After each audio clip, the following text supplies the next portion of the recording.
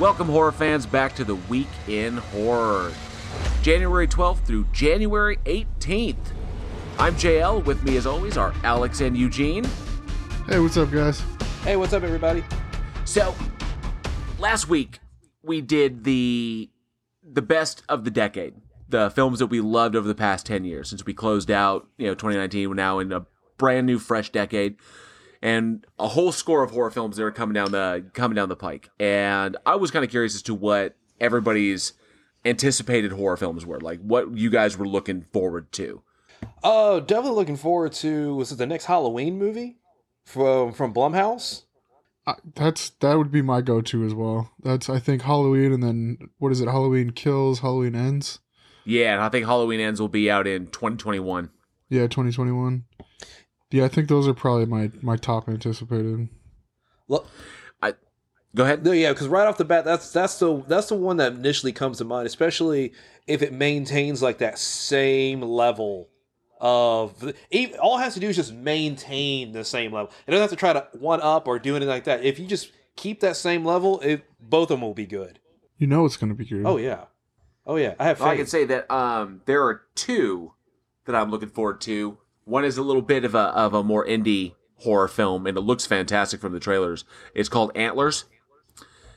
Okay, see, I saw that. Yeah. Yeah, that looked like it was going to be good. And it just looks like a creepy. I'm guessing it's a Wendigo horror. That's what I got off. Yeah, that's what I'm getting. But I think it's going to look really, really. I think that's going to be a freaky little film. And the return of Candyman.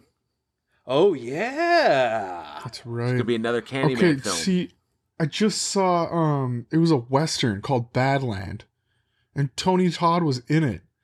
And, like, he comes in and plays this role that I've never seen him play before, and I was like, oh my god, I can't... Sorry, that just reminded me of it. But he's like one of the first African-American senators of this town, and he's, like, sending this bounty hunter, essentially. He's a detective to, like, round up all these people that committed like war crimes in the Civil War, and he plays this senator. He was actually really good. I was like, oh my god, I wish I could see more of him. He's a great actor. He's still killing it. He has great screen presence. Like, every time you see him on screen, it just like hits you in the face. He just belongs there. I still love whenever I get in the mood and I go and I binge watch X-Files is the episode with the veterans that were experimented on, where they took away their sleep. And he was one of the veterans. I think he was killing. Yeah, he was the bad guy in it, but he was killing people or something was going on. But he was surprisingly empathetic, and in that one, like it was a real vulnerability. It was impressive for a horror icon. Yeah. So I love seeing hearing him. When I heard he was coming back to the Candyman franchise, I was like, "Fuck yes, yes. This has got to happen." Now, another one that I'm really interested to see that's coming up is the new Invisible Man. Oh shit! Yeah, with Elizabeth Moss. Yeah, we go straight up horror instead of the dark universe, whatever the Tom Cruise is trying to do. This straight up horror movie. It looks creepy. It looks scary. I'm really excited about it. I wonder how that's going to hold up to, I guess that psychological genre. That's going to be so cool to watch this character develop. I'm so excited for that. And Elizabeth Moss is, of course, a great actress. I know. I just want to see what she's going to do. Yeah, I'm excited for it. It comes out in like a month and a half, something like that. Oh, crap. Nice. Yeah.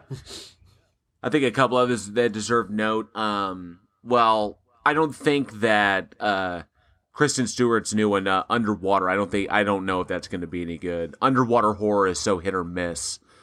Because, Leviathan was, typically they wind up being creature features, and Leviathan was okay, and, Deep Star 6 was okay. The Abyss is really the best, because that wasn't even a horror film. So, and then I think Underwater, I'm not sure. I'm 50-50 on that one, but there's also the movie called The Turning, starring Finn from I think Finn Wolfhard from It, It and Stranger Things. So he's in it, and that's kind of like a retelling of Turning of the Screw. Okay. Run, Sweetheart, Run looks like it could be pretty interesting, and The Boy, about the doll that had Lauren Cohen in it, that one is getting a sequel as well. So there's some interesting stuff coming down the pike. Yeah, I feel like we're actually starting to get a kind of, a lot of sequels coming out, because they actually just dropped the trailer for, it's like A Quiet Place Part 2. Oh, yeah, Quiet Place Part 2, yeah. So they got to drop a trailer for that, and they also announced, we got a new Saw movie coming out and a new Purge movie also coming out. Oh, no shit, I didn't hear about I thought The Purge was pretty much just doing the series. No, I think they're done with that, aren't they? They're coming out, it's the title is unofficial, but the release date is July 10th, 2020. So The Purge 5. Interesting. Okay. Wonder what they're going to do with that. I don't know. I hope it doesn't turn into like another Saw thing where it just goes on and drones on and on. On and on. Yeah, because I liked the 4 that were made told the story of The Purge and how it came about and how it concluded fairly well. Because I think the 4th one in it was... Or was it the 3rd one? Oh, was it a trilogy or was there 4? I want to say there's 4. I think there was Purge 1, then there was the 2nd one, and then... Well, maybe there was just 3. Okay. Yeah, because one of them was like a 4th of July. Yeah, there's now. 4. There's 4 because you had the one, we had the senator who was against it, and then you had the one that talked about the first Purge. Yeah, and the one with the senator against it was where basically the founding fathers are trying to have her killed because if she survives Purge Night, she's going to be able to overturn it and shut it down. Yeah, exactly. Yeah. Okay. Oh, well, then, yeah, they could definitely... I didn't see that one. That must have been the newest one then, huh? Yeah, that I thought that was the... that was the 3rd one. I thought the story was pretty well contained in the in what they produced. I didn't know they were going to be able to continue on with it, so that should be interesting. I don't know whether we'll see how it goes. Yeah, I'm curious as to where they're going to go with that. So it's a lot of possibilities because it's such an open concept. Just Purge United States somewhere, so we can see what they do with it. Interesting. All right. Oh, and by the way, you mentioned the Invisible Man. Yeah. Lee Wannell is directing that. Ah, okay. Yeah, the guy behind Saw and Insidious and all that stuff. All right. Well, looks like we got a lot of stuff coming down the road. We're in 2020. We're looking forward to it. So let's kick this bad boy off. So one thing that some of our listeners might not know a lot about is that January to February and August to September, these 4 months of the year, typically what are known as dump seasons in Hollywood terms. Now, a dump season, for those that don't know, are periods of the year when critical and commercial films, or what they call tentpole films, typically don't perform very well. And so studios tend to avoid releasing these kinds of films, major films during these months. And they often save, bottom of the barrel films to keep filling up theaters and keep people coming in. Because, bottom of the barrel movies, they can be hit or miss. They usually throw them out there and make a little money off of them. Or sometimes you get a sleeper hit and one really, really scores. But as we here at Week in Horror know that the best of the bottom of the barrel is often horror movies. And this being January, in a brand new year, we have a ton of terrific films to choose from that all released in the dump season. So I think some of these are really, really awesome. So let's kick this bad boy off. I think, Alex, you've got the first one. Yeah, let's do this. Let's start this out. Yeah. January 13th, back in 1989, with I guess you could call it a slasher demon movie called Pumpkinhead, which I thought was fantastic. This movie's fucking amazing. Yeah. I thought it was great. I like how you started out and you're watching it and you're like, what the fuck is going on, when they're sitting in the room and that dude goes running through the cornfield, runs into the scarecrow. I'm like, what the fuck is this? And he's like, let me in. He's like, nope. Okay, what is going on? So this movie This movie is about a demon that is summoned because a boy ends up getting killed by this group of, well, it was by this one dude on his dirt bike. Show off little asshole fucking hits the kid and then takes off, and everybody's like, go back and help. And he's like, no, I'm a badass and the cops are gonna catch me. And then the boy dies and the father gets really pissed off and summons a demon to one by one take out these assholes. And can I just point out, I think one of my favorite scenes in that is when he's choking that one girl and drops her off the fucking rock. It's like, oh, this is for real. So yeah, I don't know. I love this movie. I don't know what you guys think about this movie, but I loved this movie. I thought it was the fucking thing was written and directed by Stan Winston. Yeah, Stan Winston did this one. I'm trying to remember the name of the dad, Lance Henriksen. Yeah. Henriksen, yeah. Fucking legend. Yeah, he was great in that. Like right after he walks out, so he said, what's wrong with Dad tonight? Nothing. He's like, yeah, no, he's a badass in this movie. And then, Jeff East and Kimberly Ross was in this one. Joel Hoffman. Some pretty low-level names that a couple of them you hear him. Like Lance Henriksen was, I think, the biggest one in that movie. Yeah, pretty sure he was. Apart from some character actors, yeah. Yeah, you have... I don't think anybody really came out of that one. You have Mayhem... But dude, How you pronounce her name? Mayhem... Mayhem Blayak from Malin Bialik? Yeah, Mayhem Bialik. Yeah, she was in it. Yeah, that one. Yeah, who was on Big Bang Theory. But you got to expect something pretty phenomenal from the special effects master that is Stan Winston for him to write and direct a movie. He killed it with the pumpkin head costume. The creature's got to be something fucking amazing. It was so great. Oh yeah, because it took a team of people to actually put it together, and they are, because I do want to give a shout out to them. So you have Alec Gills, Shane Mahan, you have John Rosengrant, and then Tom Woodruff Jr. Tom Woodruff Jr. So Tom Woodruff Jr. was the one who actually played inside the actual costume, while the rest of them went and did like puppetry and stuff like that. And the fact that they were able to create something which kind of, I noticed a little bit of an Alien influence of it, a little bit from the movie Alien influence of, yeah, just a little bit slimy, a little bit here and there. Yeah. But they only had a budget of $3 million for the entire film. So, they had to really, okay, we have to really streamline. And the fact that they are able to put it together and make it work, and they pretty much use, the same puppet, throughout the film. So, kudos to them. Man, Tom Woodruff Jr., he won an Academy Award for Best Special Effects, I think, for Death Becomes Her. Yes. So did he get the award for that? Yeah, I think he won it for Death Becomes Her, and he was nominated for it for Alien 3. Yeah, he was nominated for Alien 3, so you can kind of see a little bit of the influence right off the bat. So already tied in with the Alien franchise, he was already Academy Award winning. So yeah, they definitely went the right route to go. He also did work in Tremors and Starship Troopers. Oh, cool. Oh, sweet. Nice. One of Kevin Bacon's finest films. Love Tremors. So freaking funny. Well, one thing I love is, Lance Henriksen, the top billed actor in this, and obviously the most well known of anything. I think this one came out a little bit before Aliens, before he really had his breakout as Bishop.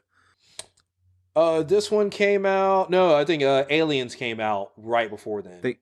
Right before it? Yeah, because Aliens came out in 86. That's right. Aliens came out in 86, and then... That's right, then he was on Dangerous Ground in 80... That's right, okay, yeah. So, and then Pumpkinhead, 89 release. So yeah, obviously coming off of that, but Lance Henriksen, I wanted to spotlight on this guy. We love character actors here at Week in Horror, as our audience knows. And a character actor, Lance Henriksen is a legend in the business, especially in horror. He's still working to this day. I I think he's like 79 now. I think he was born in 1940. Yeah, that'd make him 79. Yeah, and he's still cranking out work. What was it? I think he had a film. I think he had stuff coming out, and he had Detroit Become Human before they did Hearthstone, Aliens, Colonial Marines. He worked on that one.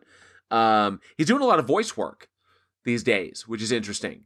He's kind of transitioned to that. Obviously, he's getting up there in age, so he's just working voice work and he's doing work for Disney as well. But he's been he recently showed up. He was in Legends of Tomorrow.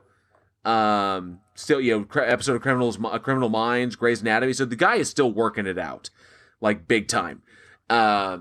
His distinctive voice and distinctive look, pretty much, he's recognizable no matter where you go. And he does both A-list, big budget film, and still has time to churn out a few B-listers or a few B-schlock horrors. So, but I remember seeing him. I think it was the first time I recognized him. I think it was in Aliens. Seeing him as Bishop, and of course, everyone's gonna remember the knife scene. Are you talking about the scene where he was crawling in the tube? Oh, there's that scene as well. The kind of claustrophobia of that. But I'm talking about the knife scene with Bill Paxton. Yeah, he has his hand on the table. Yeah, so you hear him. He's like, oh.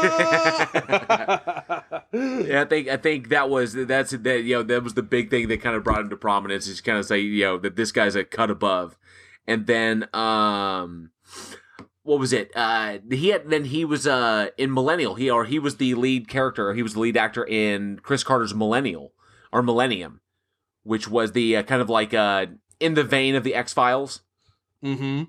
The two kind of ran with Chris Carter. Chris Carter created Millennium, and he was I think that was some of his finest work, and that he brings how to describe it as an actor.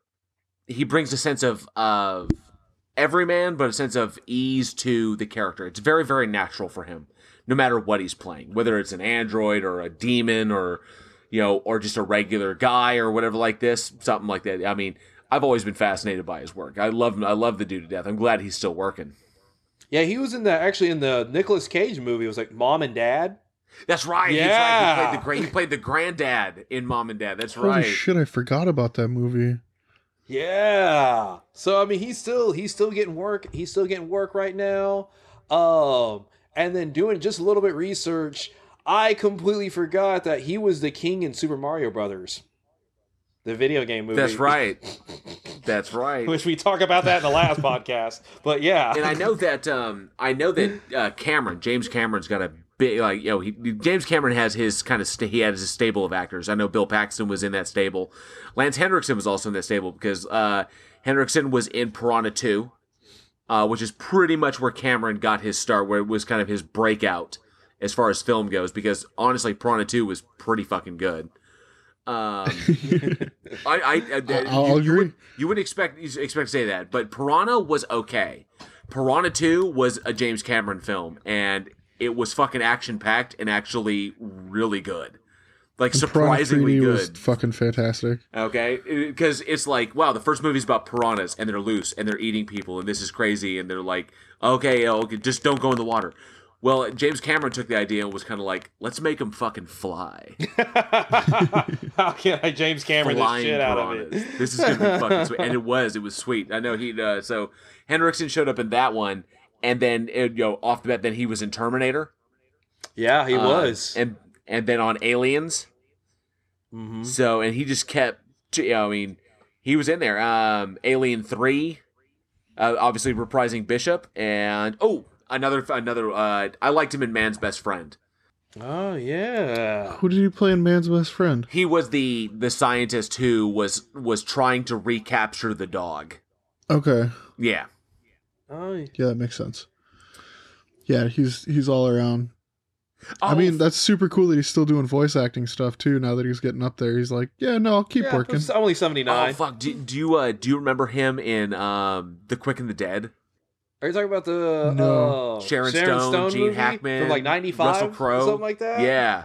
I haven't thought about that movie in a long time. Yeah, he was in that. He was the dude with the aces on his On the not on his boots, but he was the trick shooter. Oh, it's been way too long since I've seen that Yeah, movie. oh yeah. I was gonna say I don't even know if I could. Make no mistake, Recall that movie had a big fucking cast in it. Yeah, I remember it not being like a bad movie, like at all. I just haven't seen it since '95. It wasn't I'm absolutely. gonna have to go back and watch that one again. Yeah, it wasn't super terrible. Just Sharon Stone. There were better actresses than Sharon Stone. Yeah, just period. Oh yeah, I loved. That's I agree with Alex. I'm glad that he's still working. I was actually surprised because in his voice work, he because I'm a big Hearthstone player, which is a digital card game from Blizzard, and apparently he did voice work in that. And now I'm gonna have to jump back into the game and see if I recognize his voice. Because Just keep playing until you hear his voice. I know these cards because whenever you play a card, there's there's the character like says something, they have like a line, and apparently he did voice in that. And he also did voices in Aliens: Colonial Marines, where he was pretty much reprising Bishop. That was actually I did some mocap work for that video game. Nice. Oh, that's cool. Back in the day, yeah, that was the one and only time I've ever done motion capture. So I got to work on that one. That was pretty cool. Did you get to wear the cool suit with the ping pong balls? I did get to wear the cool suit with the ping pong balls. I did. It was me and two other people. And we played, it was kind of like the opening intro cinematic. They had me run on a treadmill. They had me sitting at a table. They had us playing cards. And it was interesting because they put one of the little balls on the card and we throw to track the cards moving. And, then they had me go, climbing up a ladder and then sliding down a ladder, like fireman style. Oh, that sounds fun. So, yeah, they had us doing that. So it was pretty neat. It was so funny because I'm in this mocap suit. I look like a fucking idiot, and they got me running on this treadmill that looked like it was built in like 1975. But it still worked. The fucking thing still worked, and I'm sitting here just like running, and they're getting the mocap off, and that was really fucking cool. So, but yeah, I'm so glad that he's still churning out. I hope we see more from him. I know he's getting up there in age, but here's to him. Yeah, hopefully he has, at least sure. another 20, 30 movies left, somewhere around there. Right.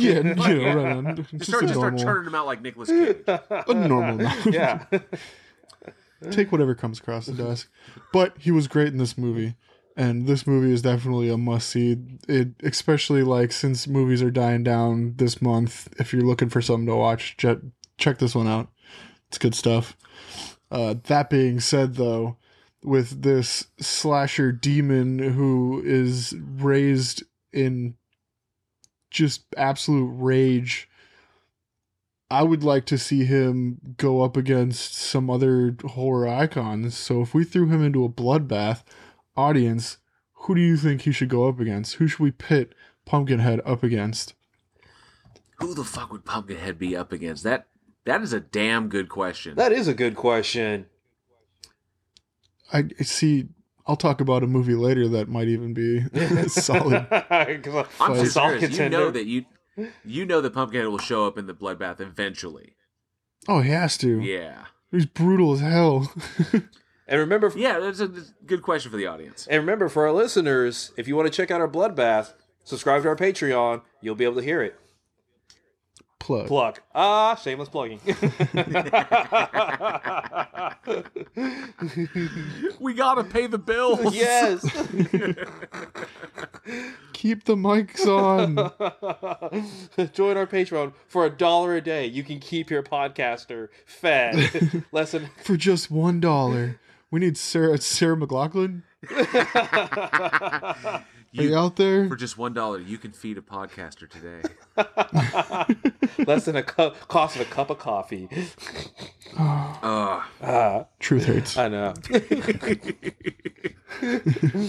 All right. Coming up for our next film, right, we have a classic movie, right, that actually came out January 14th, 1981. And that movie... Ooh, I was one. Oh, we weren't born yet. I wouldn't be born till 9 years after this movie came out. Fucking Christ. Well, this time we made it, actually 20 or 30 minutes into the podcast? Yeah, this is okay. Yeah, that's true. And so the movie we're talking about, of course, is Scanners, directed by David Cronenberg, starring Jennifer O'Neill, Stephen Lack, Patrick Gohan, and Michael Ironside, who I love Michael Ironside. My man, Michael Yes. Ironside. Love that dude. Yes, Rico, you know what to do. You know what to do. It's not a Everyone fights, no one quits. If you don't do your job, I'll shoot you. Fucking Ironside. Oh, I fucking love Michael Ironside. God, he's fucking sweet. He is just in everything he does. But for those of you who don't know, the movie Scanners, right? It's kind of a science fiction horror film, and it's actually about these people who have psychic abilities, right? And they can do things like telepathy, and they can make things explode, and read people's thoughts, and all this other kind of stuff. And the government, it was a private military, actually started doing experiments and wanted to collect these scanners, what they call them, scanners. And so it's actually about two people who are scanners on the run trying to fight against a big corporation, CONSEC, who wants to control and actually created a drug to basically help pregnant women, and then the kids become scanners, kind of thing, when they're born. And Nice. Breeding scanners. That whole fucking movie.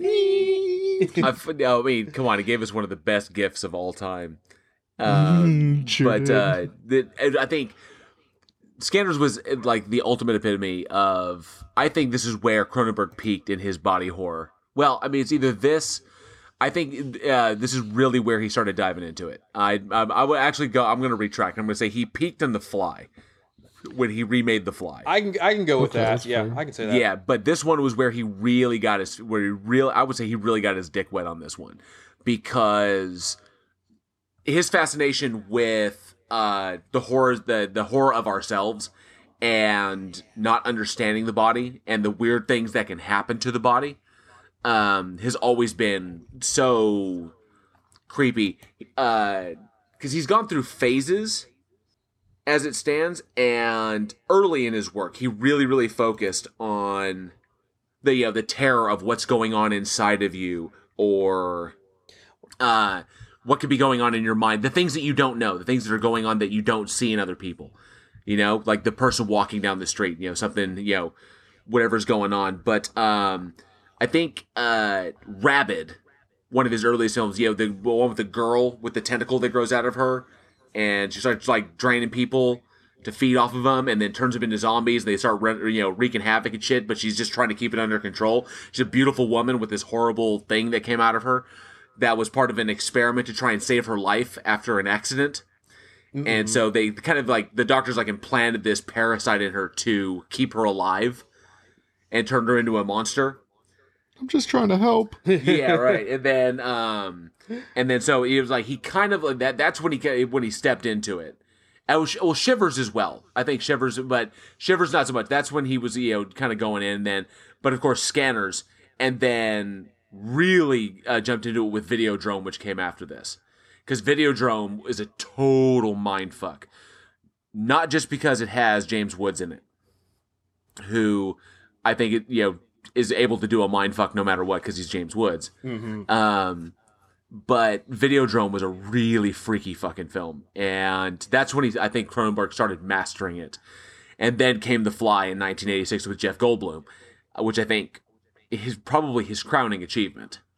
Yeah, because what's terrifying about body horror is it's what's going on inside of you, and there's nothing you can do about it. Whereas like a slasher or something like that, okay, well, if I'm being chased by a killer, we'll just run and stay away from the killer. But when it's actually coming from inside of you, and you feel completely helpless. There's so much going on, you can't control it, there's nothing you can do about it, and you just basically watch yourself deteriorate. Where there's a tentacle becoming part fly kind of thing, and there's nothing you can do about it. That's what's scary about those. And it's movies like this that kind of paved the way for other horror films like Contracted, or Thanatomorphose, which are both two really grisly body horrors. But we could think, do what? Thermetamorpho. I can't say it. Thanatomorphose. Yeah, that one. Yes, that I don't know if you guys have seen that one. That's a real visceral body horror, like really fucked up. Ew. Or like another one called Bite, about a girl who gets bitten by an insect and starts mutating into a monster and shit like that. That one's really fucking graphic. That one's pretty, and it's pretty disgusting. That one's a pretty gross one. Fucking hate it when that happens. Well, because I mean that's one of the tropes of like body horror is it has to be visceral, it has to be graphic and kind of thing. You know, it has to be something beyond like, oh well, somebody's turning into a teddy bear. No, I want to see their insides on the outsides. Which is pretty much, The Fly, Jeff Goldblum in The Fly. So Yeah. Exactly. that scene when Gina Davis rips his face just comes right off. That was so fucking horrific. It was like, oh, Rips his jaw off. Yeah. Oh, that's not good. oh. And she's just like, what? She just fucking flips out. But yeah, the transformation of Jeff Goldblum, the crazy fucking visuals of Videodrome. He had one movie he directed called Crash, which was about people sexually addicted to car accidents. Oh.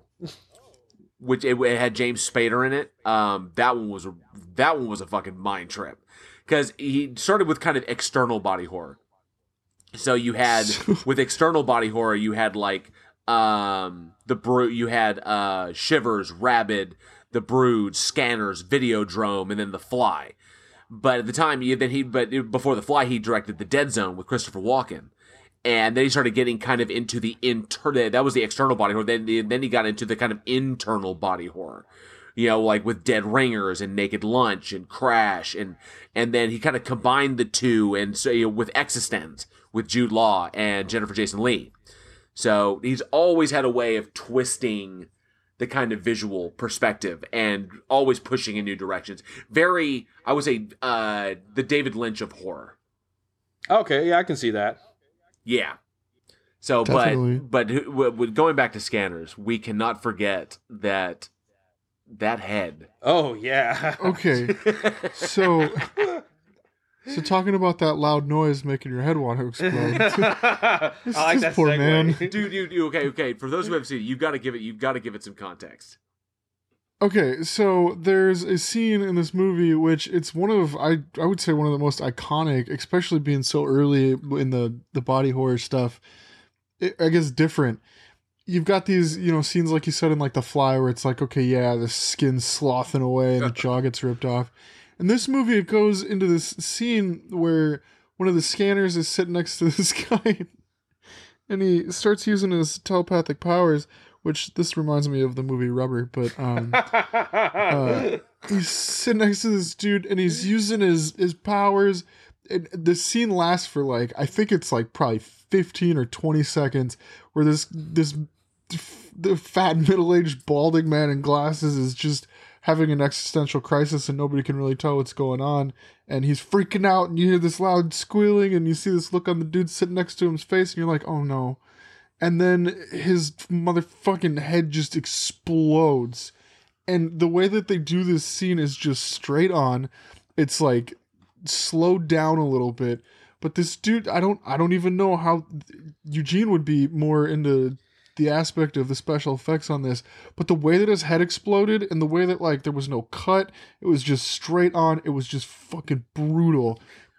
Like you could see his face get all fucked up and like the back of his head wraps around the front of his head and then everybody's like, holy fuck. I think for context in the scene, there's kind of like an auditor who's hired by the evil company, the evil corporation. Yeah. And he's a scanner and he's trying to use his abilities to kind of read people. And the person he's trying to read is Michael Ironside.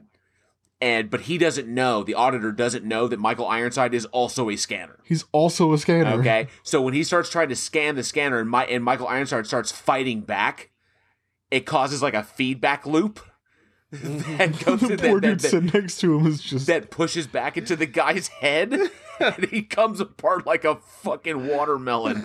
So this is how they actually did it, right? So, Cronenberg obviously wanted to be visceral, it wanted to be brutal, and so they were trying different types of like explosions and blasts, like watermelons and all this other kind of stuff, and it wasn't working. It wasn't gratuitous enough. It didn't look right. He wanted the extra blood and guts and stuff, right? And so what they did is actually fucking blew the dude's head off. So they actually they basically told people like, okay, listen, everybody go sit in your car. And so most of the crew people went and sat in their car, drove off, had lunch, just whatever. They cleared out like the set. And so it's like closed, only necessary people need to be there. And then it was either the production designer or art director, one of the two, basically set the head up, went behind it with a 12-gauge shotgun, and then actually shot the head. It's incredible how accurate that scene is. If you've ever had the displeasure of seeing that happen, it was so close. It was just disgusting. I don't know if anybody. I don't know how many people have seen a slow motion video, or time lapse video of a water balloon popping. Exactly. Yeah. That's exactly what it's like. Now imagine that video, but replace it with a head full of blood, stringy bits, and hamburger meat. Yep. And it has created one of the most memorable GIFs I think that has ever run the internet. Of just the I think what gets me the most is like when it happens, his face is like the last thing to like explode. So it's like, it's so insane. Just go on YouTube and look it up. I'm sure you can find it. Scanner's head explosion. Yes, you will find it. Oh my god! That's just fucking Michael Ironside's there with the fucking veins in his head going whoa, whoa, whoa. Wee. You got this like stare down going on, and then fucking he's sweating like a pig. Just fuck, having a stroke. And then I like how nobody else like. Everybody, you can kind of see everybody's getting a little uncomfortable. If I saw that dude in that sort of like pain or act, I'd be like, hello, this man is having a fucking heart attack. Like, help him. Medical attention now. Something's wrong. But no, they all just sit there, and then his head explodes, and then they're like, oh my god. Then everybody runs away. Oh yeah, such a sweet scene. Oh god, that's so intense. Oh yeah, it's definitely something, and it shocked people for that time. Yeah. Shit. Well, that blew people's minds. Oh, dad I jokes. didn't even intend for that. It blew my mind. Yeah, hell yeah, it did. All over the fucking stage. So, we have a question for the audience. What is your favorite Cronenberg movie? We talked about Scanners. We talked about a couple of others. So Scanners, Videodrome, The Fly. We talked about Shivers and Rabid. Or maybe a couple of others. Crash, Eastern Promises, or just any of the ones from his filmography. What is your favorite Cronenberg film? I gotta tell you, I'm partial to. I love The Fly, but I have a special place in my heart for History of Violence. Oh god, I forgot about that one too. Yeah, he did that one. Vigo and Maria Bello were off the fucking hook in that movie. That movie was amazing. It was. Yeah, I'm gonna have to go back and rewatch that. Yeah, so good. I fucking love that one. That was a fantastic little film. So yeah, but we're picking up next. Ooh, I got a good one. And it's a surprising one at that. So this one came out January 16th, 2009. This was obviously intended as a dump film, but it is My Bloody Valentine 3D. Ooh. So the remake of the 1980s classic slasher film, My Bloody Valentine. And obviously released in January. No intention of this film doing anything solid, obviously, because this is like middle of the month. And I I think the claim to it was Jensen Ackles from Supernatural was involved in this one. It actually had a decent little cast. This is directed by Patrick Lussier and starred Jensen Ackles, Supernatural fame, Jamie King. You remember her as the sexy prostitute from Sin City. Kerr Smith and Kevin Teague, and I think it was Todd Farmer was behind the screenplay on this one, if I remember correctly. But either way, it's literally a remake of the original one. Guy in a miner suit starts killing people on Valentine's Day. A little bit of a twist at the end. Don't want to give it away if you haven't seen it, especially the 3D version. But shot on a budget of $14 million. So not a giant investment for a major studio. Considering this was Lionsgate that put this bad boy out. So not a giant investment for a studio, but this fucker turned in $100 million for its box office. So yeah, that's a success right there. That makes a success. Yeah. So this is one of those moments when you've got a dump film that can churn out a profit. And maybe they anticipated it, maybe they expected it, but the marketing on this bad boy wasn't that huge. And this is just kind of one of the things that you sometimes you throw out a dump movie and it just fucking lands. And I attribute it to all the fangirls and fanboys of Supernatural who went out and pushed these numbers up because, Jensen's in a movie. He doesn't do movies that often. He's always on TV. So they're obviously going to go out. Just like House of Wax, which was an abysmal film, but still performed well because Jared Padalecki was in it. Yeah, and you got to watch Paris Hilton get fucking impaled. So that was actually the best part of that fucking movie. That really was. Oh, I was so happy when that happened. Good. And same thing with the Michael Bay produced remake of Friday the 13th. Jared Padalecki was in that one, and that also pushed those numbers up because Supernatural fans are going to go and see that stuff. But by any right, the film is not bad. The film isn't bad. It actually holds kind of a record because it was the first R-rated film that was projected in the Real D technology at the time, and so that hadn't been used in for anything R-rated or anything with a wide release like that because the technology was expensive at the time, and so this one went out and proved that it could be done. You could use it in horror, and you could make a shit ton of fucking money off of something like this, even on a sequel that, in my personal opinion, or not even a sequel, a remake that wasn't even really necessary. No, it was not something that you would have even thought about pulling out of the archives. But like when this movie came out, so you say you don't think it's really necessary, and this was genius because Lionsgate saw something that nobody else did. This movie was 2009, so I was like 19 when I'll always remember this movie because for some reason everybody was talking about it, and I don't know what they knew in the studio or what was going on, but if they were going to pick a time to do it, that was the perfect time because everybody that I knew was like super involved with this movie. They were all talking about it. The 3D just came out. I'm like, it blows me away that they shot their shot and they fucking scored so hard on this one because like you said, it was like brand new Real D, and it came out even like it was like a month before Valentine's Day was even upon us, and so no, I don't think it was a necessary remake, but it was I don't know, it was one of those diamond in the rough. I don't even know what to call it. It was just luck, I guess. I think it's one of those cash grabs. It was like they got it. They did. They knocked it out of the fucking park. For slasher formulas, it's pretty straightforward.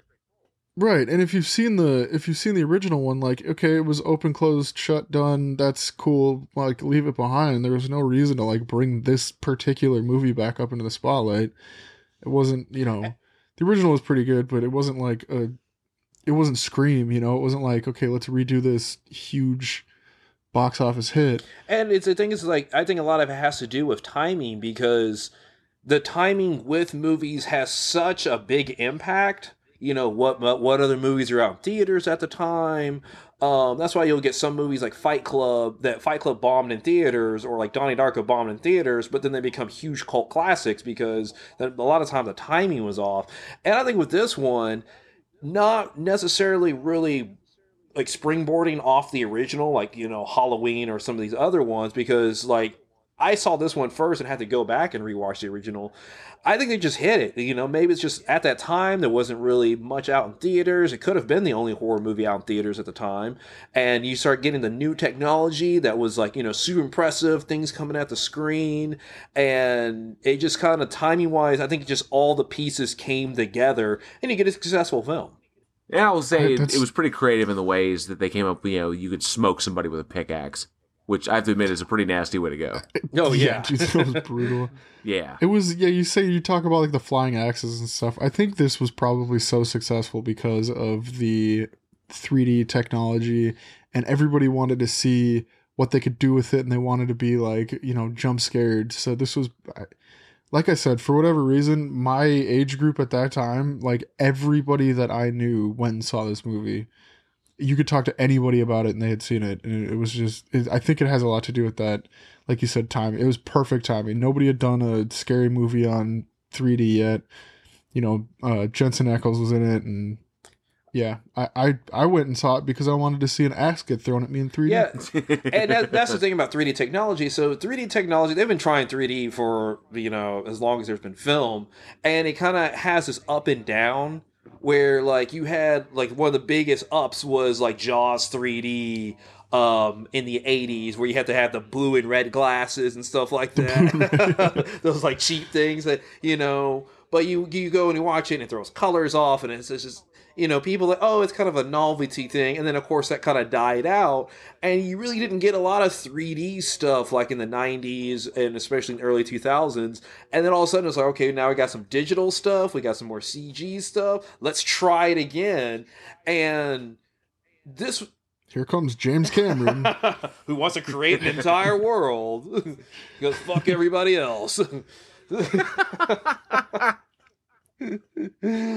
But I think I love that guy. I love James Cameron. But I think because a lot of comedies will kind of like, oh, here's throw some stuff, and it's kind of like whatever. But I think with a horror, having a pickaxe thrown at you, having somebody's eyeball shoot out at you, or blood, something like that, it's the right audience for it.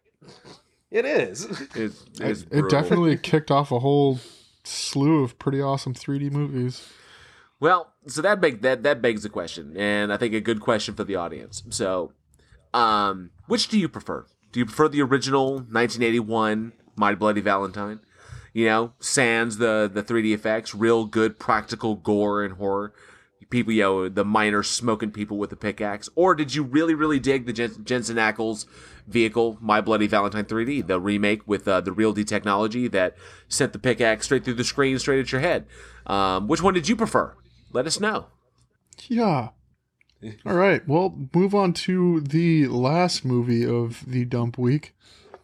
January 17th, 1986. You made it sound so sad. Well, we got to go through these films.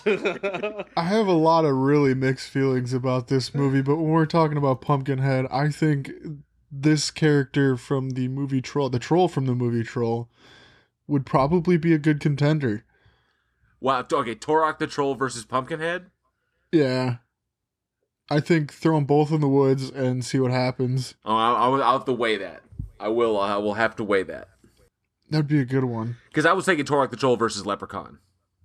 That's so obvious, though. Well, yeah, with the little people. You leave the little people alone.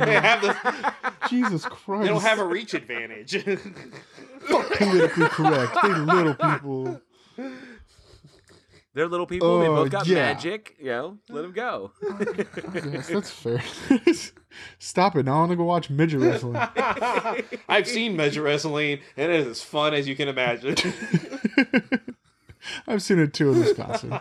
It was great. But anyways, leave the little people alone. This movie starring Noah Hathaway. Jenny Beck was freaking fantastic in this one. Shelley Hack and Michael Moriarty. Moriarty. Yeah, I can't do that. My mouth doesn't work that way. Moriarty. There we go. Michael Moriarty, man, he was in The Stuff. Yeah, he was. No, he's great. And one of my favorite scenes is when Harry Jr. is pounding on the door, and he's like, "Let me in!" And the dad's like dancing in the living room right before Jenny Beck, or I guess Wendy, fucking knocks him out. Yeah, sorry, I'm just like reliving this movie because I'm so mixed on the whole thing. I don't know how to feel about any of it. John Buchler. Hey, we're supposed to be professionals. Yeah, okay? sorry. John Bugler. Bugler. Fuck. I can't words today. Leave me alone. Bueller. John Bueller directed this one. And so the premise is fuck you. Bugler. God. Anyways, the troll is essentially taking over an apartment building. I guess I really don't know. He goes in and he snatches gotcha bitch, and then takes over Wendy's form and goes from the apartment to apartment and just fucks people up. And then he goes into Uncle Don's apartment and was it Uncle Don? Is that what he called himself? Sonny Bono's character? Yeah. I remember he was a player. Yeah. Yeah, he's like, because she goes in there and she's like, I've got a question, whatever. He's like, Uncle Don's got the answer, whatever he says. But then she's like, what are you talking? Oh, I've stared death in the face. And she's like, what does it look like? He's like, well, it's complicated. She's like, well, I know what it looks like. And he's like, what? It's like, it looks like this. And it just goes into a hardcore metal film there because it's great. I don't know. I thought the movie was good. I thought it was a good concept. It was really hard to look that troll in the face and be serious. Well, it ties into that little period where you get the fantasy films, like Legend and Labyrinth, and I know we talked about like Warlock on the last podcast, but that night, like 1986, you get the troll who has like a magical ring, and he goes around and like starts spreading plants and stuff like that, and it's like, what is he doing? What is the point? Okay, Torok the troll has a ring. Okay, and yes. The ring, and basically he stabs people with the ring has like a little magical deal. But anyway, he stabs people. Little probe on it. Yeah, he stabs people with the magical ring, and he turns them into denizens of the fairy world. So he transforms them into like things matching their characteristics. So like nymphs and elves and goblins and stuff like that. So he starts transforming the residents of the apartment complex, of this apartment building, into denizens of the fairy world, and transforming their apartments into like the places in the fairy world where these residents would reside. Other dimensions. Yeah. So, and his objective is to basically take over the entire apartment complex, take over every single apartment, to basically open the doorway between his world and our world, and kind of allow the fairy world to spill into the real world. Is that he's basically trying to build a foothold in our world in order to open up the door and bring in his world and take over the earthly realm or whatever like that. And he does so by going around and turning all the residents into hideous fucking monsters and shit. And there's one resident of the apartment complex who like knows what he's doing and is there to basically try and stop him. Yeah, there's the witch, and then Harry Jr. Yeah, but every single apartment was transformed into its own kind of ecosystem, its own kind of world within that apartment. God, that movie was just way ahead of its time. It really was, unlike its quote unquote sequel, which is. The sequel sucked, dude. I couldn't even get through the first half of that. I was hoping we weren't going to mention that. I had to bring it up at least once. No, because Trolls is pretty good. And then Trolls. Yeah, Trolls is pretty good. That was an animated film. Troll 2 sucked. They're gonna eat me. They're eating her. They're gonna eat me too. And let me tell you, the popcorn scene. I don't know. I don't know. They're like making out with a corn of cob, and then popcorn started popping everywhere. I've never fucking understood it. I think that's like it's like one of those films that's supposed to fucking hypnotize you or whatever, because it's just I can't feel about this movie. About the original Troll? What? No, Troll 2. Oh, Troll 2? I mean, oh god. I guess any of them. Well, okay. Well, Troll was a fantasy film, and with some serious horror elements in it. Oh yeah. So, and I think just what struck me is not only I thought some of the effects work were really really good. I thought the troll the Turok troll character was decently done. Facial animatronics of the costume were pretty decent, and of course it's a little person who's in there playing him like that. But then a lot of the set work, creating the different kind of like atmospheres or ecosystems of each apartment like that. There was a lot of work that went into those. I thought the puppetry was shit. To say the least, and was very obvious puppets. No. Very obviously, it was very sad puppetry. But you could tell a lot of love, a lot of work went into it. There was a lot of dedication into making that movie work, and I think given by the cast that was in, I mean, you had Noah Hathaway, who was fresh off of Neverending Story. He was Atreyu in the first Neverending Story. You had Michael Moriarty, who was already an established actor. Fucking Sonny Bono, Moriarty, and Jennifer Jason. Oh no, sorry, Julia Louis-Dreyfus. This was, I think, was her first film. Was it her first one? I'm pretty sure that this was her first movie. I guess she would have been pretty young. Well, she started a movie with Sonny Bono, so yeah. Oh yeah, I mean, but I will fucking Sonny Bono. But otherwise, I would say a nice little entry. To revisit on occasion, just as because an example is kind of like what Eugene was talking about, the kind of fantasy centric 80s where it was horror or sci-fi or adventure or comedy, things had that kind of fantasy twist, like like Golden Child. Mm-hmm. Okay, or we're revisiting a lot of good ones tonight. Yeah, like Golden Child or Big Trouble in Little China. It was a great movie. Yeah. Oh my god! So just the fantasy elements like that were utilized, and then of course one thing that I thought was really really weird, and let me get your guys' opinion on this. So I'm gonna run this down really fast. So this movie came out January of '86, and this same year, in the summer, Labyrinth came out from Jim Henson Productions. Now Labyrinth, obviously a classic, Jennifer Connelly, David Bowie. Fantastic fucking movie, a staple of my childhood. But Labyrinth cost $25 million to make, and only grossed 14 at the box office. Ooh.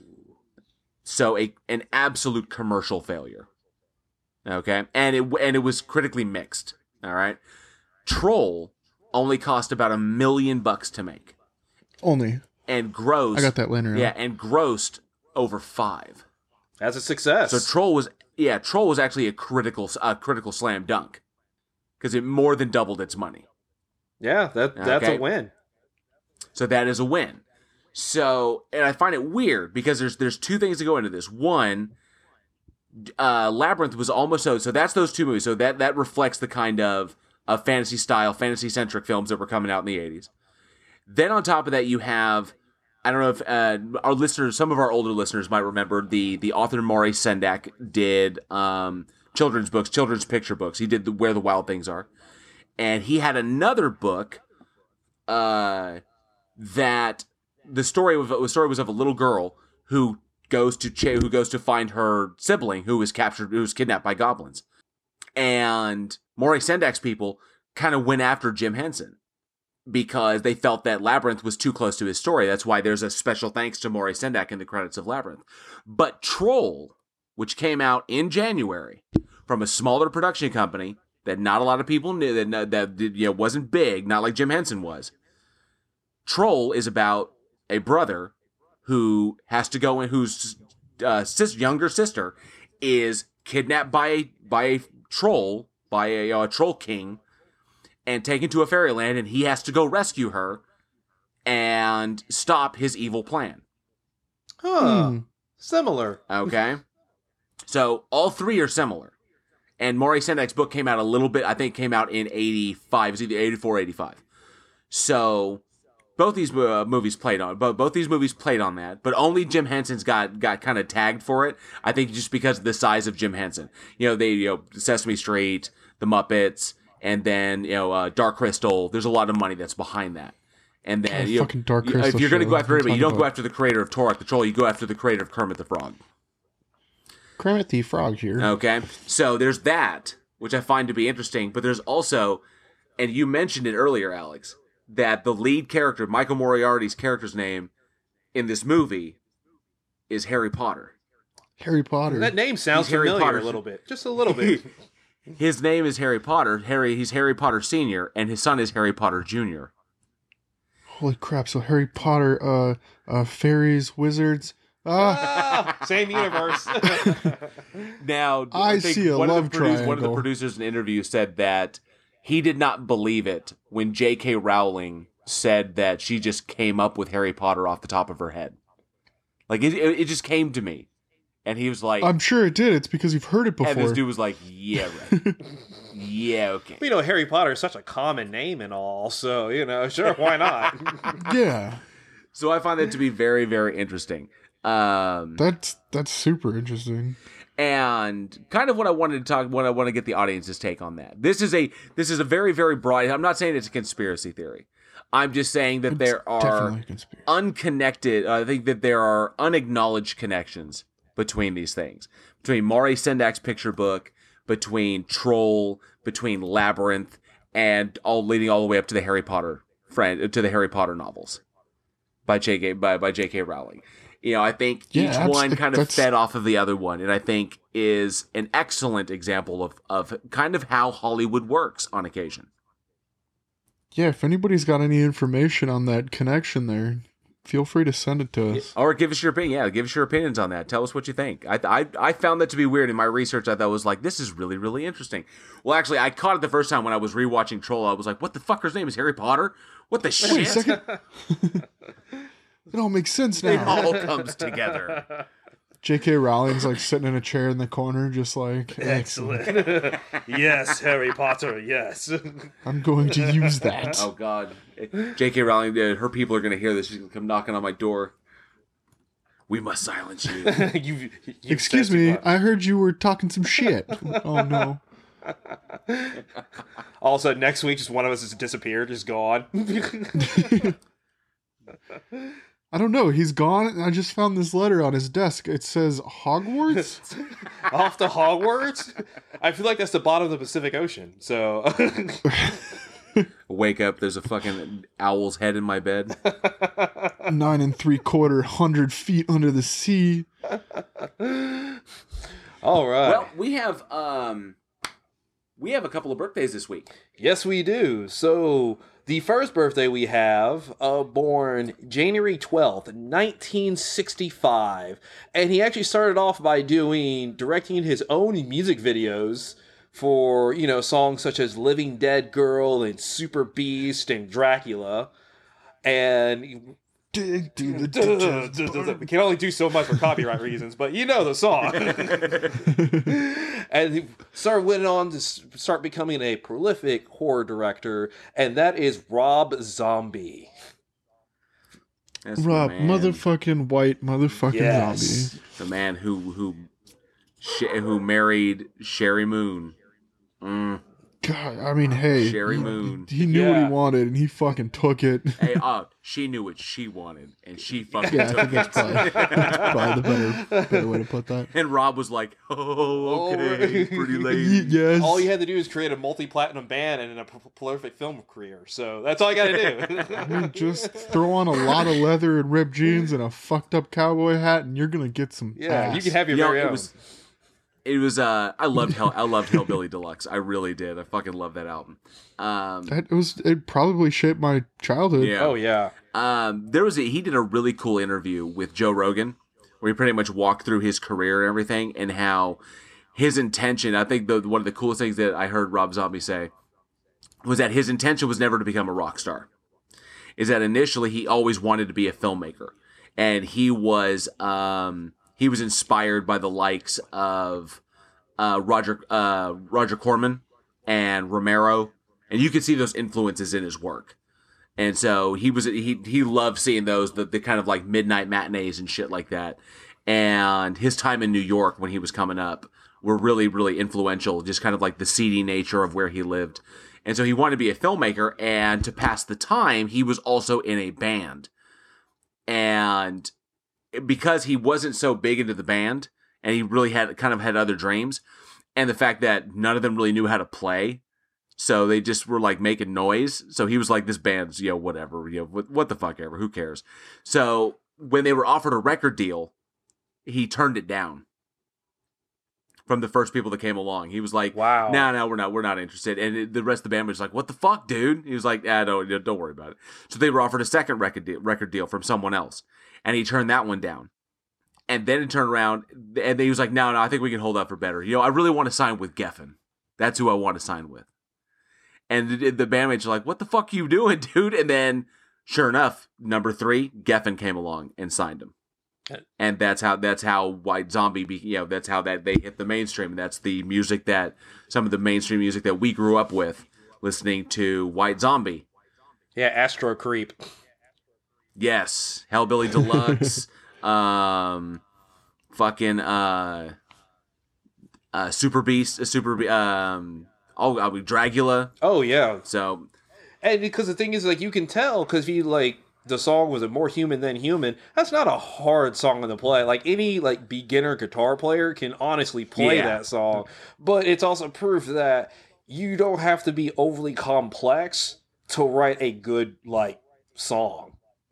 Exactly. It helps. Don't get me wrong. Lyrics it does matter. help. But all you got to do, White Zombie and Rob Zombie obviously have the ick factor that this is the thing, it just hits and it speaks to people and people enjoy it. And then obviously he used it to springboard into his film career, starting with, Halloween and Devil's Rejects and House of a Thousand Corpses. And he also did the fake trailer in the Grindhouse, the Werewolf Women of the SS. Werewolf Women of the SS, yeah. That's right. Kind of thing. And so, obviously, his most recent thing being 3 from Hell. But I mean, he's somebody who you can tell he's embraced the entire horror like subculture. Like, he's somebody like, I picture like, if you ever got a chance to go to his house, it's probably like a giant like hearse in the front yard and spider webs and old medical instruments and like creature heads and all this other like fun memorabilia from horror films. And he's just somebody who just like embraces that. I think he was on an episode of MTV Cribs. Oh, where, he was. He had people. He had the MTV Cribs crew come through his house, and I think one of the coolest things I ever saw was it kind of inspired mine. He has what's called the Vault, and in his vault is his DVD collection.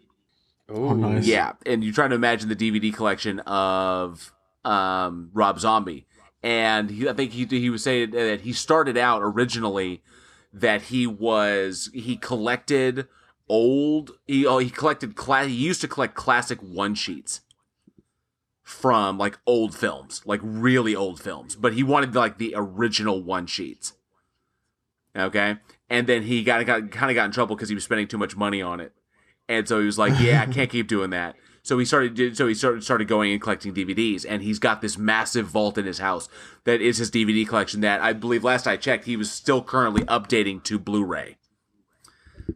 So he's currently working on that. The interview that he did with Joe Rogan on Joe Rogan's podcast was absolutely amazing. It was so eye-opening, hearing about his early years and like that. But then Alex mentioned when he was directing his own music videos. And that's how he kind of segued. That's how he got to kind of tap his director desire, his filmmaker desire, and support everything with the band. And that was, of course, the music video for Living Dead Girl, how he met Sherry Moon. Yeah. It's amazing. Saw her and just wanted to keep her. Yeah. And That one's mine. I'm going to put that ass in every movie I make. This is my new lead actress and or wife. And I gotta say, while her performances are they're kind of hit or miss. If she tries to go multidimensional, it's Mostly miss. It's mostly miss. But I will give her She's props. fun to I look will at. give Sherry Moon. I gave her props earlier in one of our earlier episodes of Week in Horror. I will give her props for 3 from Hell, because I think Sherry has spent so much time in the role of Baby Firefly. And that, because, she helped develop the character with her husband. She's intimately familiar with that character. It's nothing new for her. That she's been in it so long that she was able to add extra dimensions to the character for 3 from Hell. Because, in my personal opinion, that performance as Baby was one of her best. Because she got the opportunity, because, you think Baby Firefly, she's just a crazy, prostitute girl who stabs people to death and laughs and it's hysterical to her. That's it. But she actually added some dimension to Baby in the 3rd film, which I thought was really impressive. And that can only come from, working hand in hand with her husband for so many years. And I think goes the testament to the kind of communication they have between the two of them. Yeah, I mean, the fact that, they've probably sat down and chatted and talked about the script, on their own, private time and really working through to create that. Yeah. I think it's a testament to the filmmaker he can be and the filmmaker he wants to be. Because he's brought out some he's got a style, House of 1,000, Devil's Rejects. He loves the blood, he loves the gore. And I think he likes to touch on I love how he in his direction, his subject matter, how it affects the world around him. He's really, really focused on how violence affects the world. And kind of the effect on society that violence has. Whereas, even though it's necessary at times, it has a distinctly negative effect on everything around it. Whether it's good violence or bad violence, it doesn't matter. And I think he's got a real focus on that and how that just kind of is always permeating society. So I wouldn't say he's visionary yet, but he's close. He has a unique take on it, and he kind of messes with the audience a little bit. With the scene from A House of 1,000 Corpses where, they have the gun on the sheriff, and it seemed like it took forever. Oh god, the tension without breaking, yeah. Just that draw out. Easily one of my favorite cuts, I've mentioned it before, in Halloween, where it's a shot outside the house, and Danielle Harris walks out. All of a sudden, Michael grabs her and pulls her back in and closes the door. And it's 99% of the time, it's over. It just shows the door and holds it, and you're like, oh, I guess she's dead. That's boom. All of a sudden, she kicks him, starts running again. Right? Oh, okay, I guess she's still alive, kind of thing. So he is able to get kind of a twist on it. He's able to kind of play with the audience a little bit, which I think you have to be a good horror director. Oh yeah, he definitely has some really superb moments that kind of shine where he gets really, really strong ideas. And I just hope, eventually one day he'll be able to take one of those really strong ideas and really turn it into something special. I think he was the closest he ever got in Devil's Rejects. I agree. Which I think was arguably his absolute best work. Mm-hmm. So it's definitely his legacy. Yeah. All right, so happy birthday, Rob Zombie. Happy birthday, Happy Rob. birthday, Rob. So we got one more birthday, and this one I've been so looking forward to because he is one of my idols as far as one of my inspirations as far as being a film director. Born January 16th, 1948. The man, the myth, the legend. Director John Carpenter was born. A legend. Yes. And this guy, ever since... I have to say, when I first saw The Thing, I think I saw that back in 86 or 87. And I think that film was influential on me, and I would say was one of the beginning inklings of my career as a director. Just at an early age, kind of set me on the movie path. It's that movies could do this to you. Movies could be this visceral. Yeah. And Yeah, I think he just yeah. Oh no, go ahead. Oh, I was saying it was that was kind of the kick. I think was near the kickoff line for me, and he's been an inspiration ever since. I was going to say The Thing also, because I didn't see Halloween until like I was like pretty much an adult, you know. But I remember I caught The Thing on TV.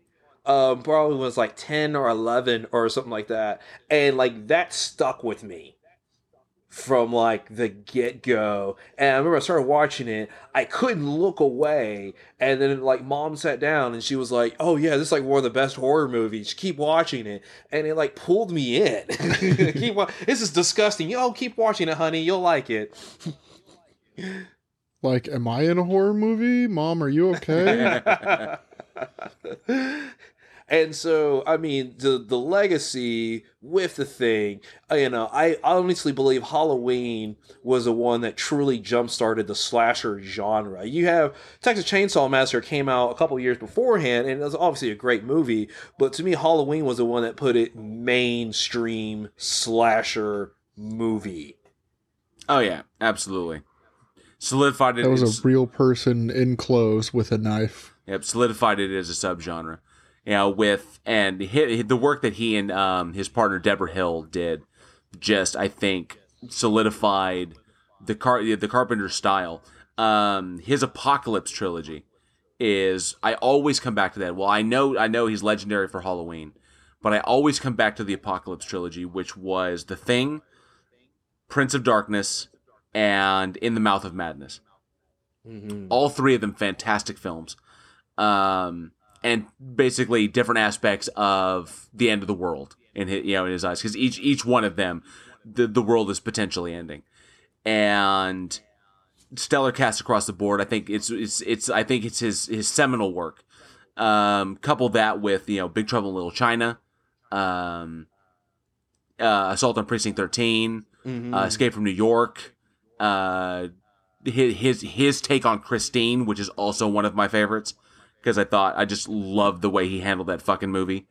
I haven't seen one of his that I would say Vampires was a little lackluster. Yeah, I think the weak one, if I had to pick one, would be the Ghost of Mars with Ice-T. Ice Cube and Natasha Henstridge. Yeah.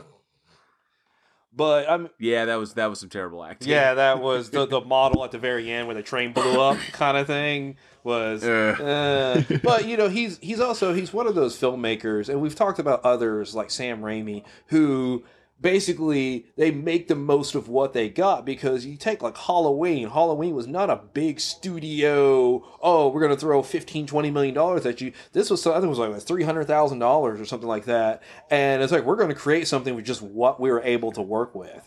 And he's been able to do that time and time again, and he's somebody who will influence horror directors for generations upon generations, and has definitely left his legacy. Yeah, case in point. Yeah. Oh, how can I forget They Live? Oh, yeah. God, yeah. Keith David, Roddy Piper, but Rowdy Piper. Rowdy Piper. Honestly, one of the best fight scenes I've ever seen filmed in a movie. And obviously I've seen a lot of fucking movies, but the fight scene between Roddy Piper and Keith David in the alley, when Roddy's trying to get him to wear the fucking sunglasses, trying to put the fucking glasses on, and he won't fucking do it. So they just start brawling in this fucking alleyway.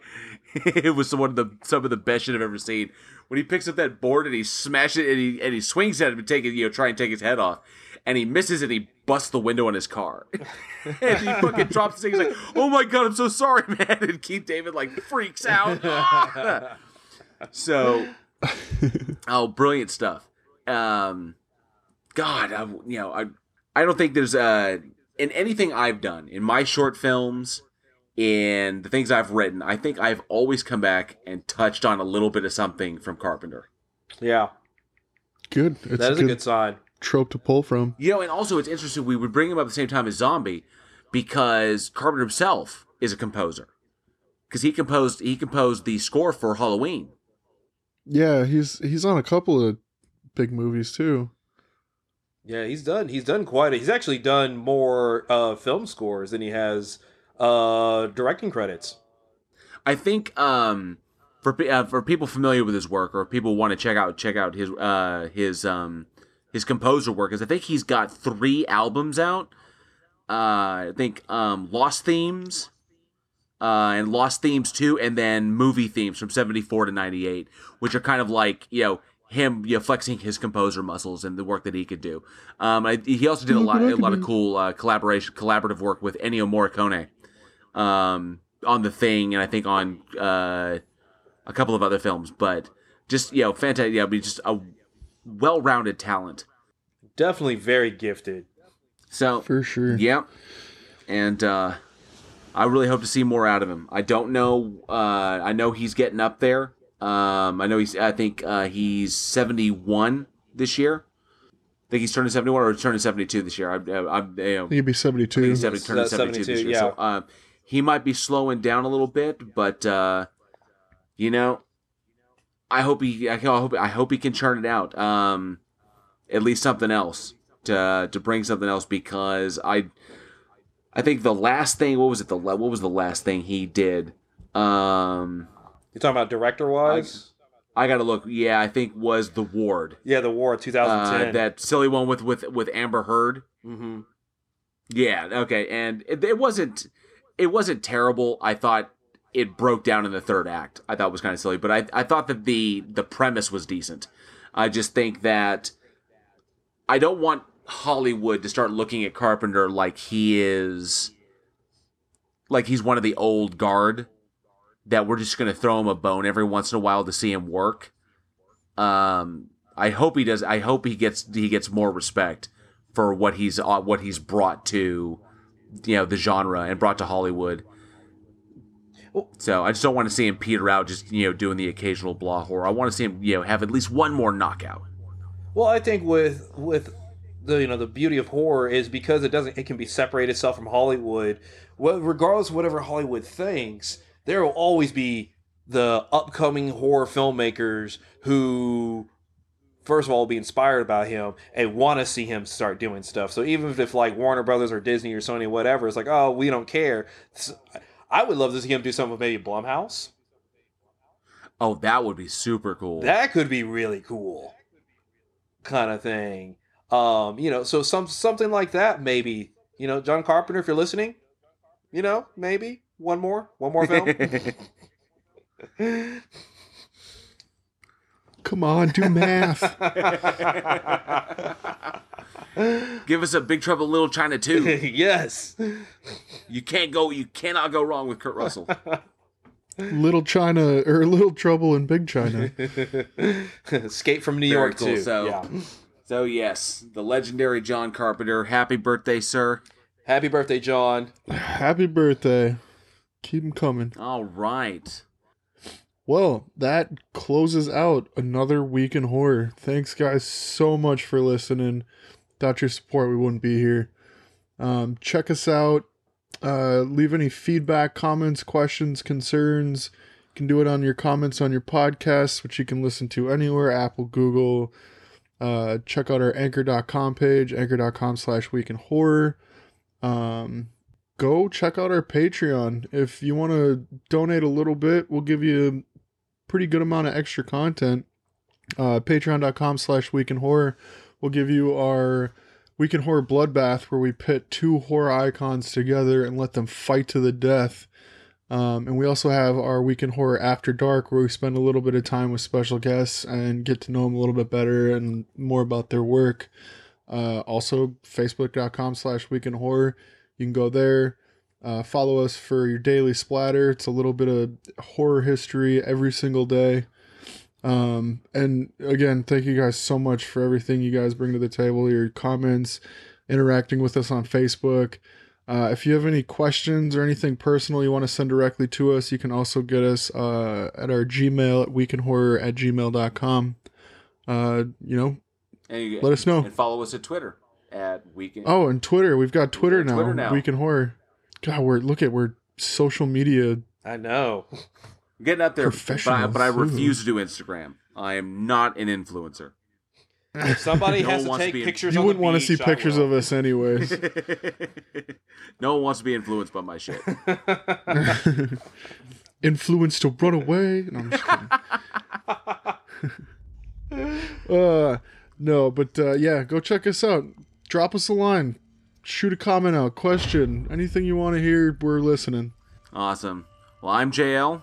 I'm Alex. I'm Eugene, and thank you for listening. We'll see you next week. See you next week. That's my line. Sorry.